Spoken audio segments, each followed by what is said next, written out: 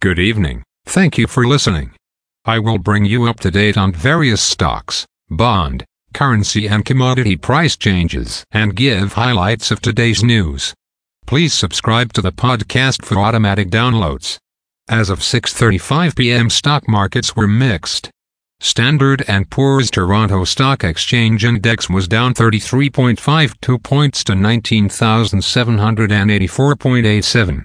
Dow Jones Industrial Average was down 36.97 points to 34,463.69. The Nasdaq was up 241.55 points to 14,936.68.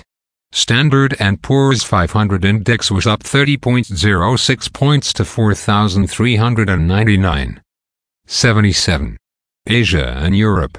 The Nikkei 225 in Japan is up 247.5 points to 31,805.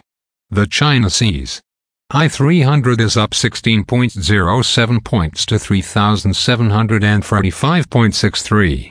The DAX in Germany was up 33.95 points to 15,603.28. The CAC 40 in France was up 33.95 points to 7,198.06. The FTSE 100 in London was down 4.61 points to 7,257.2. Commodity markets. Gold is up 35 cents to $1,923.30. Silver is down $0 to $23.35. Crude oil is down 6 cents to $80.06. Copper is down $0 to $3.72. Natural gas is down 1 cent to $2.60. September corn closed at $4.69 and a half. September soybeans closed at $13.72 and 3/4. September wheat closed at $6.04. The Canadian dollar is 1.3544. The Canadian 2-year bond yield is 4.85. The Canadian 10-year bond yield is 3.81. The United States 2-year bond yield is 5.